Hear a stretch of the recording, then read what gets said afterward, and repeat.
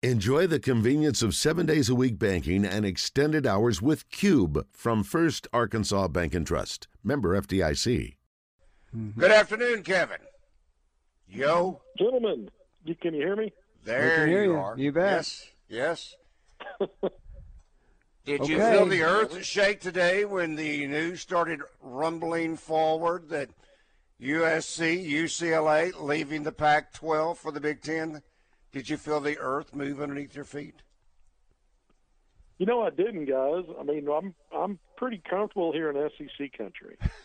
everything else is an afterthought. I mean, there may be a gentle breeze when there's news breaking that everybody else thinks is big in these other parts of the country and the world, but here in SEC country, if it's ho hum. What do you think, though? I mean, we're the headlines start here, right? And everything else is, an afterthought, really. Do you think, though? Sorry, what do you think? What do you think the impact is on college basketball? Because UCLA obviously haven't won anything lately, but they've got a big name in basketball. USC a big name in football. What do you think the eventual impact on college basketball will be from this move of those two schools? It's interesting because, all kidding aside, one of the things about the Big Ten, there's always these, there's really good recruiting territory. We know in Pennsylvania, different areas that are considered Big Ten footprint. Sure. But this adds California, and I think but the other part of that is, what does it really do to strengthen the teams that are coming from the West Coast or the teams that are in that territory anyway? I don't think there's any more fertile recruiting ground than the SEC, and I think that carries over into every sport, and is true for every sport. You throw Texas in with Texas and A&M, and now Texas coming in. I think the SEC got better because all of those places are still relatively close. Mm-hmm. Not every place, but, from Florida to Texas, there's some distance, but it's a lot tighter. Not a lot tighter and more reasonable to think you could cross-recruit in that region than you can two Pac-10 to 12 teams coming over to the Big Ten. I just don't know how that really fortifies or strengthens it. Like you said, UCLA is not a powerhouse in basketball. It's respected. I mean, we'll find out. I mean, the proof will be in what plays out, but I don't know. I don't know how much more fertile California recruiting gets for Big Ten teams in any sport because of the distance. And I think you're still going to see players that want to go to Arizona, that want to go to Arizona State. Oregon's got a strong program. Washington's been good in football. So, I mean, you've got, obviously Colorado and Utah. I mean, I think it hurts the Pac-12, but I don't know that it helps. I don't know how much it helps either USC or UCLA or any of these other Big Ten programs. Well, my personal thought is, in football, not necessarily, well, maybe basketball too, the Big Ten is going to totally overshadow the Pac-12, which means USC and UCLA, if they're fighting Oregon for a player, they're going to get them. If they're fighting Arizona for a player, they're going to get them because it's so much bigger. We see that with Arkansas recruiting out of the SEC. They go into Texas or go into other states, Oklahoma. They got a chance to get players because of the SEC. So I think that's. But you brought up a point that I hadn't thought about yet. I would have, is the geographic distance.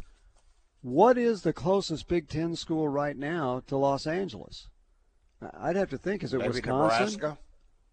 Is Nebraska closer than Wisconsin? Yeah. So, you got to hop some states, and how about those Penn State USC games? Or how about when Rutgers actually has to play one of those schools? I mean, you're talking about a 3,000-mile trip. Right.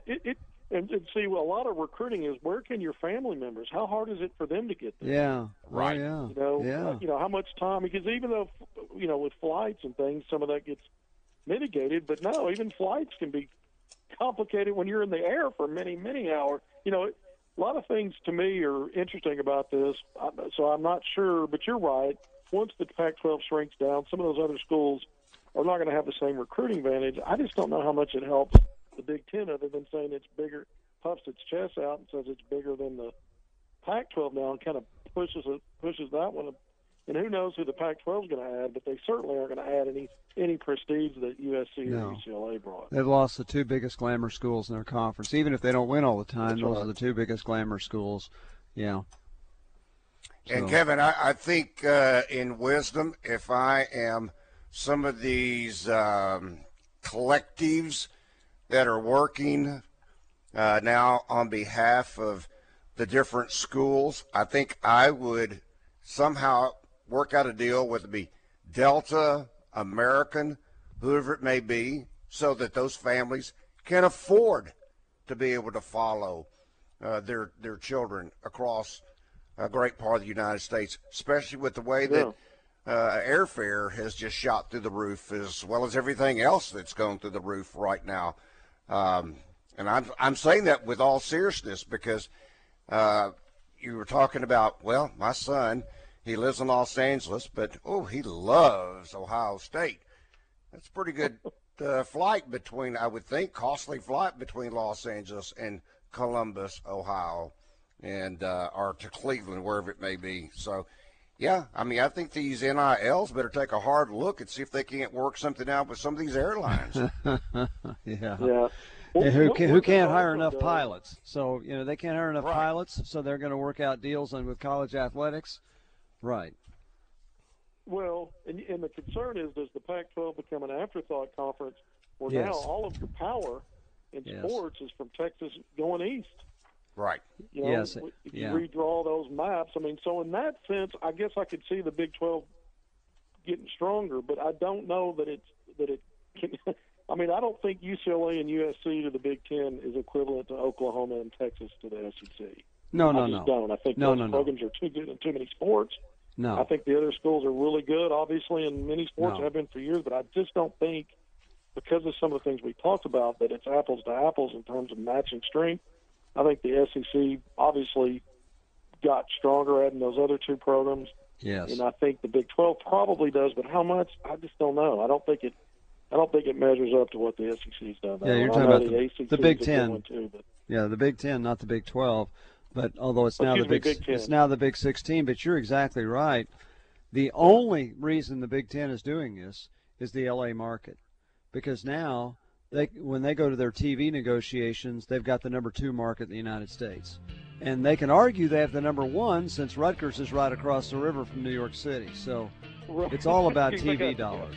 Yeah, all TV dollars. Wow. no doubt. All right, hang tight, Kevin. We got to take a break. That's Kevin McPherson, better known as Hoopscoop, courtesy of Hogville.net. Rick Schaefer. I'm Randy Rainwater, joined again by Kevin McPherson, better known as Hoopscoop, courtesy of Hogville.net.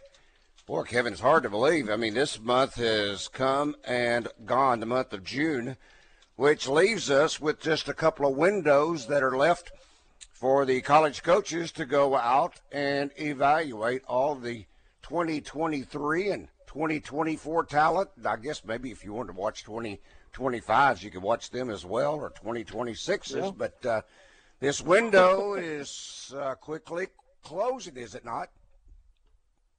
It is, but July is really the biggest month, only because usually by that time you have players that even if they did well in the spring, by July that's where you constantly see, in addition to these guys that you expect big performances from, you've got the ones that were kind of late bloomers, the ones that maybe using the spring evaluation and they look back and reflect on things they need to improve on, they raise their level of play. So usually July is when we see new offers, new names, maybe names that were just off the radar. So it's huge, Randy. To me, the July live periods are the best ones for those reasons.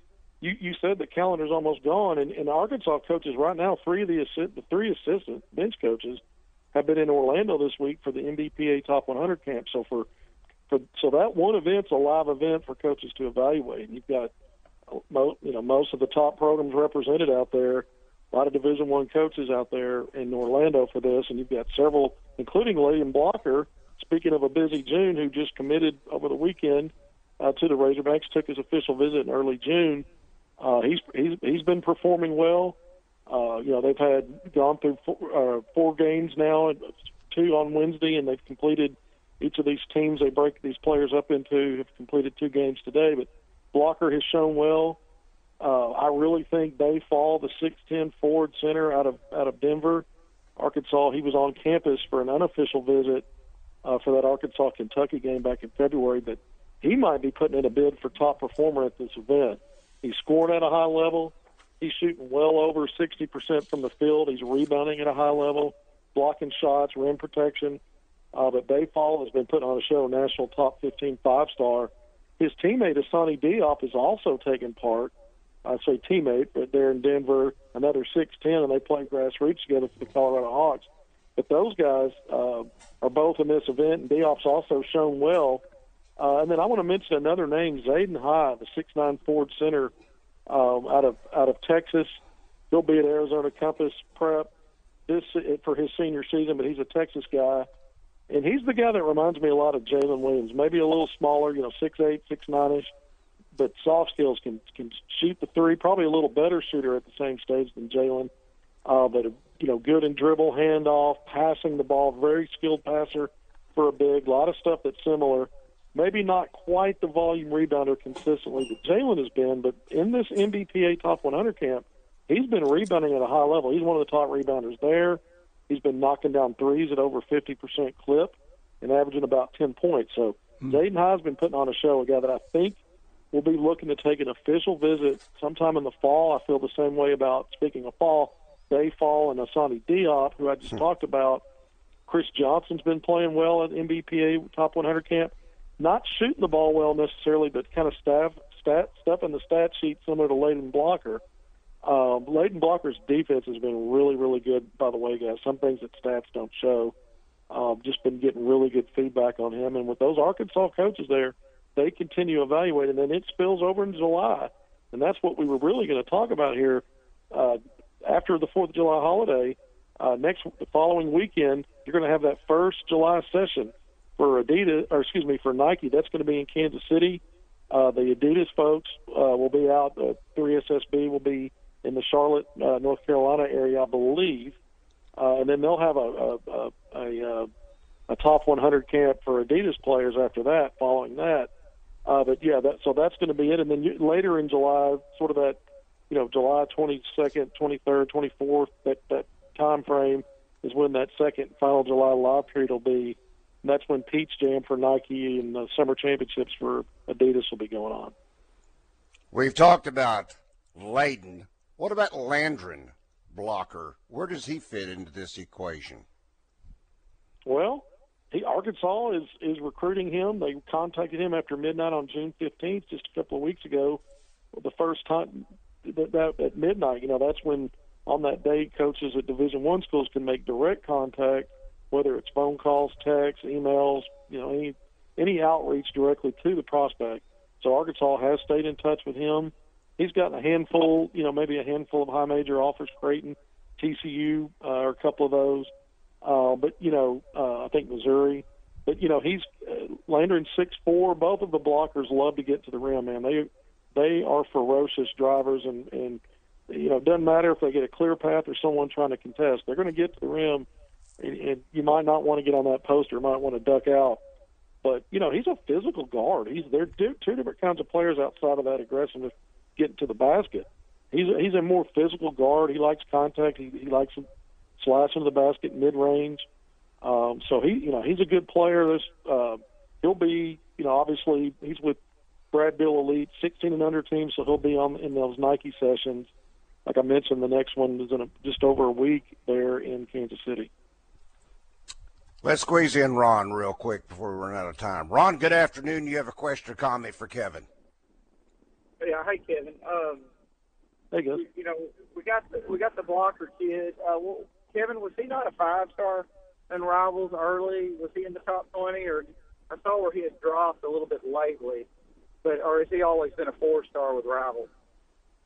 Yeah, he's been a 4-star blocker. He's number 28 according to ESPN. So he, typically when the dust settles, top 25 usually end up as 5 stars. He's close there. Some of the other services, have him a little bit lower, but Blocker's a big-time player, and I've seen him match up against 5-star guys and get the better of them. DJ Wagner, who was just recently the number one player in the country at guard out of New Jersey. He's still ranked in the top 3 or 5 if he's dropped any from one services. In the last Nike EYBL session, Blocker took him to school. 26 points, 10 rebounds, double-double at the guard spot.